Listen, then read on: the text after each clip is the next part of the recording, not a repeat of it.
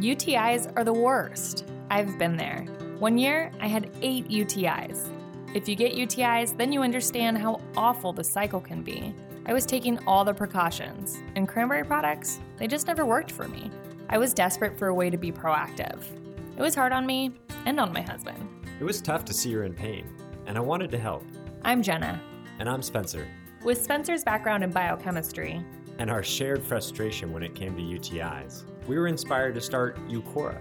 At Eucora, we make innovative urinary tract supplements and UTI relief products. Our effective urinary tract supplements finally give you a way to be proactive. Feel like you've tried everything? We get it. We have a money-back guarantee so you can try risk-free.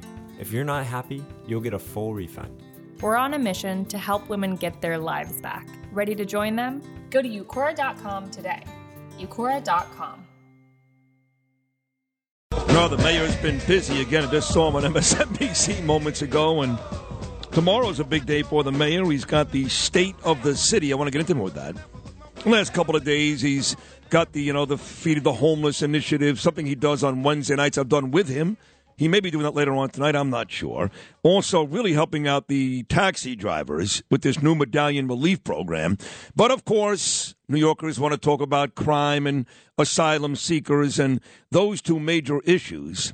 And say what you want about my friend, the mayor, Eric Adams. He does not shy away from the important topics and or the controversy. Instead, he stares it in the face and comes on with me now once or twice a month. Here he is, my friend, the mayor of New York City, Eric Adams. Eric, what's going on, brother? Hey, Sid, how are you, man? I hope everything is well. Moving straight ahead. And, you said something at the opening that's so important. I'm a typical New Yorker. The average New Yorker, we don't run from problems. We stare it. We know that this is what's in front of us. We have to be prepared for it. We don't always get it right. But it's not perfection, it's dedication. And we're going to continue to be dedicated to turn our city the way we want it to be. I believe that's true, I do. But there are two criticisms, Mr. Mayor, that I get every day when it comes to the asylum seekers and the migrants and those issues. And here they are. Why doesn't the mayor call out Joe Biden by name, saying the national government, the federal government?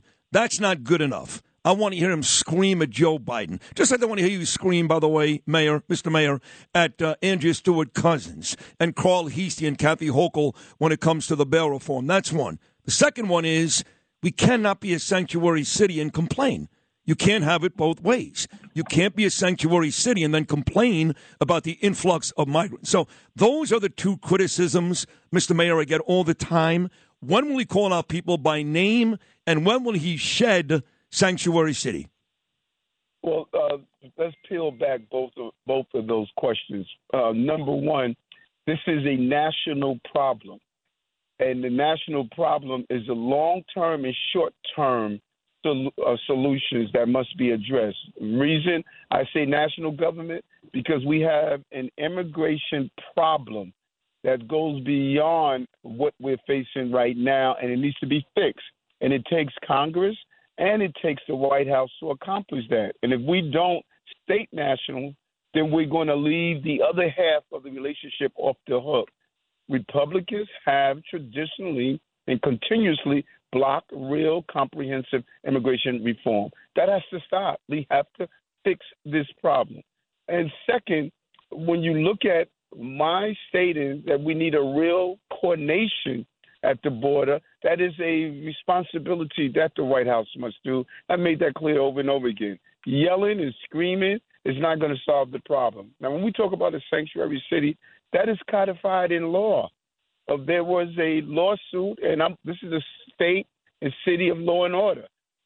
The courts ruled that this is a sanctuary city. We have a moral and legal obligation to fulfill that.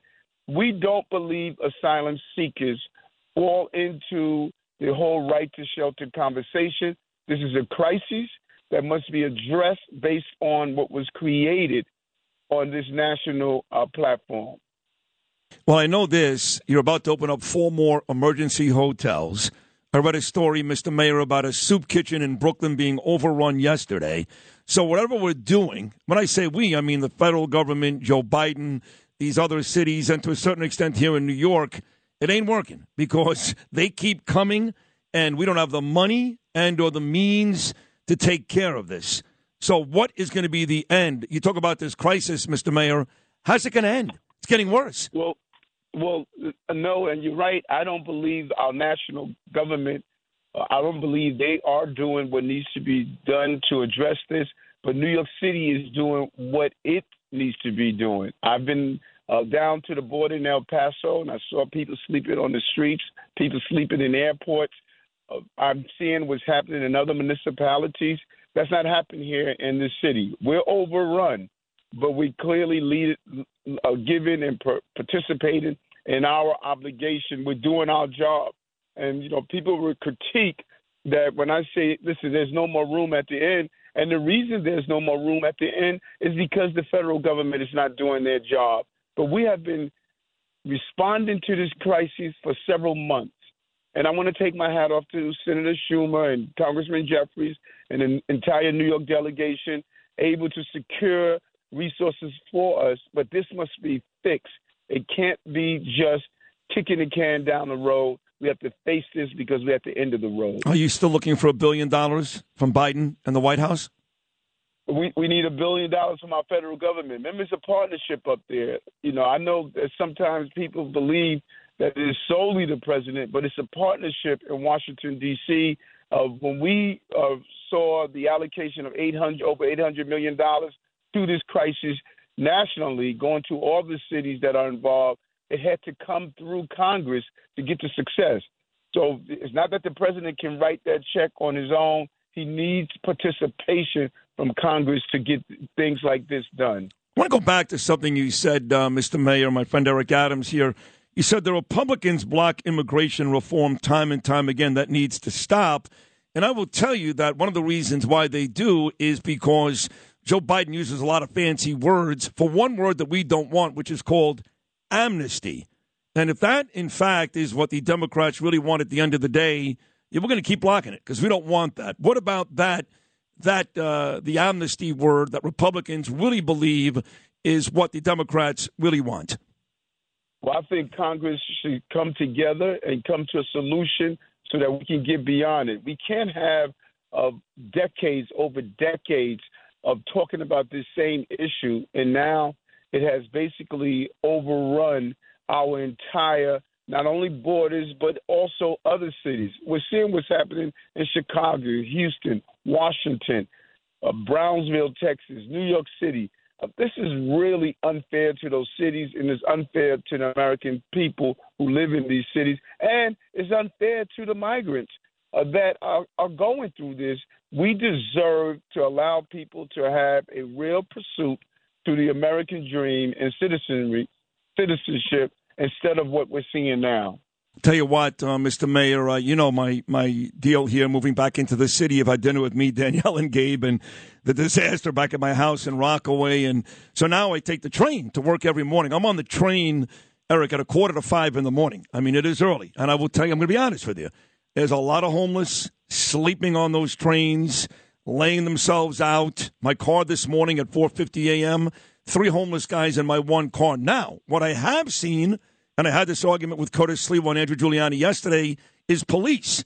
I've now seen police 2 consecutive days at my train stop in the morning and going home at 42nd Street. Now, Curtis jokes that you provided me with a detail, which, of course, is not true. So, on one hand, the good news is I do see the police presence, but I am seeing a lot of homeless and only a couple of days removed from that Fox News weatherman getting beat up on the subway. And the perception is still, Mr. Mayor, that you really can't take the subway because it's too dangerous. Well, I'm going to push back on that a little because there's a customer satisfactory survey that's coming out, and it says just the opposite. It's saying that people are feeling more and more comfortable on the system. They're seeing the presence of a police officer. Nothing gives us the feeling of safety more than that blue uniform. I say that over and over again. And, let's be clear. We have a little over 6 felonies a day on our subway system that we must get rid of. We must get rid of every one of those felonies. But I said we have 2.9 million riders. Yep. 2.9 million riders. Think about that number for a moment. And they get to and from their place of employment, school, etc. You take the train every day. You get to and from every day. Yep. So sometimes when those terrible incidents, the unfortunate one that happened with the news reporter, sometimes when that happens and then we see the visible disorder, we start to feel unsafe in the process. But those customer satisfactory surveys are saying, hey, we like what we're seeing. We like how they did the subway safety plan. We're moving in the right direction. We have to continue to do so. But you know what's really challenging is that when we see that homeless person and we know they can't take care of themselves, some of our laws are restricting us from doing the involuntary removal that's needed. Police officer can't do anything if the person is unkept, is on our subway system, and is sitting on our subway system, and we know that this person needs additional. We cannot have stronger laws to allow us to carry that action out. It's really handcuffing our police officers. It's handcuffing our outreach workers that are really leading this challenge of making sure that we give people the care they deserve. I'm clear. It is inhumane to allow people to live on the streets, live in the subway system, if they cannot take care of their basic needs and they're in danger to themselves. That's just inhumane. And whoever wants that status quo, I don't subscribe to it. I know you don't. In fact, I do like your homeless plan. I know some of your good buddies, like Jumaane Williams, very critical of what you put out there, but I thought it was a really good start, to be honest, Mr. Mayor. Eric Adams here again with me, Sid Rosenberg, on 77 WABC. So I see the numbers. I talked to you. I talked to Fabian, the folks at City Hall. Murders are down. Robberies are down. Rapes are down. Not every number is down. Hate crimes, no good. Jews and Asians still being hunted in this city. And assaults are still up. But 5 of the 7 major categories, Mr. Mayor, the numbers are down. You wouldn't know that or think that based on what people say on the streets and even guys at this station. But that happens to be the truth. So are you feeling like there's a real reason for optimism in this city that crime really is on its way down despite the perception?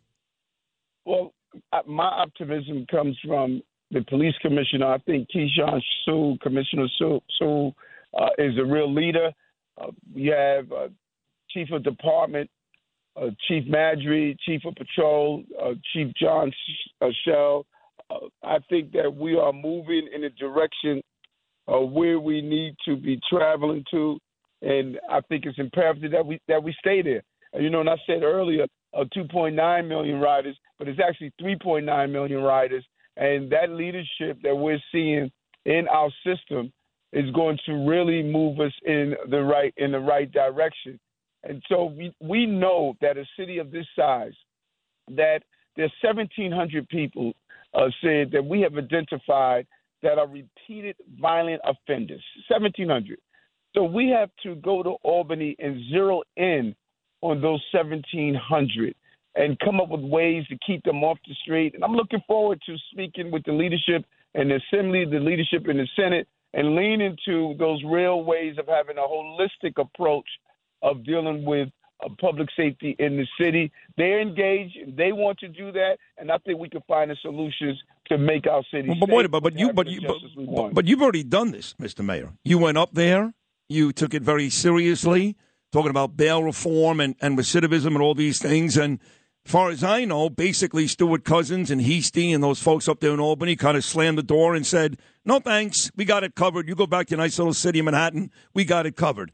Now, of course, I may be exaggerating here, but that's kind of the way it was explained to us. What makes you think, Mr. Mayor, that if you go back there and try the same thing, that this time it's going to work?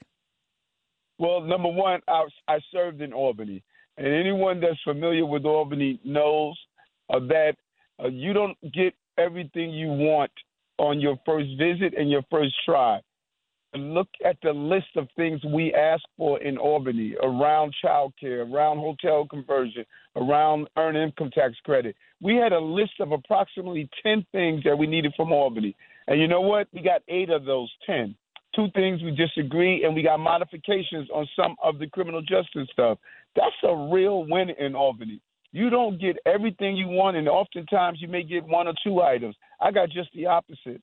I had a successful year in Albany on those important things that's improving the lives of New Yorkers, put money back in the pockets of middle-income, low-income New Yorkers. That's a real W for us. And you don't want to burn bridges that you're going to have to cross again. And I got to cross that bridge again this year when I go to Albany and lean into those recidivist problems that we're having. Now, the cover of today's New York Post, Mr. Mayor, there's a street in the Bronx, and these owners, like, John Catsimatidis, a mutual friend of ours, dear friend, his stores, Christidis, D'Agostino's, they get robbed all the time. The bodegas, they're like freaking out. They get robbed all the time, and now you got this street in the Bronx that basically they've said the police, not enough. We got to actually police our own block. When you see something like that, that's a little embarrassing, to be honest. What are your thoughts on the cover of today's New York Post? Yeah, and know what? It breaks my heart when I see people walking into stores, stealing whatever they want. That happens all over the country. And, we need to look at social media role in this also. And one day you should do a show just on what social media is doing to our families. You're right. In the city. You're right. But let's be clear. We had a summit 2 weeks ago with major chain stores, major retail and stores, police, prosecutors. We all came together and said, how do we zero in on these retail thefts? And we have a combination. Number one, some of these folks said is organized crime. They're stealing the items. They're having boosters go in, steal, and they're selling them on the internet. We partnered with the AG, Letitia James, who went after a large chain. Others, we have people who have real drug problems, people who have real problems around substance abuse. We want to now take those individuals, instead of them repeatedly participating in this crime, we want to take them and now give them the necessary services they need and try to put them on a pathway of not being arrested 40 times for the same action. If you have a drug problem, let's give you the service you need. Right. If you have a food problem, let's give you the service you need. Now, those who don't listen, then we need to go the criminal justice route, but we should start siphoning off those and identify the needs that they have so you don't have to go in and commit these crimes.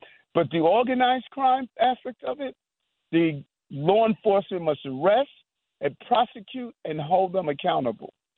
Mr. Mayor, that's a great job. Thank you so much. Good luck tomorrow with the state of the city. We'll all be watching.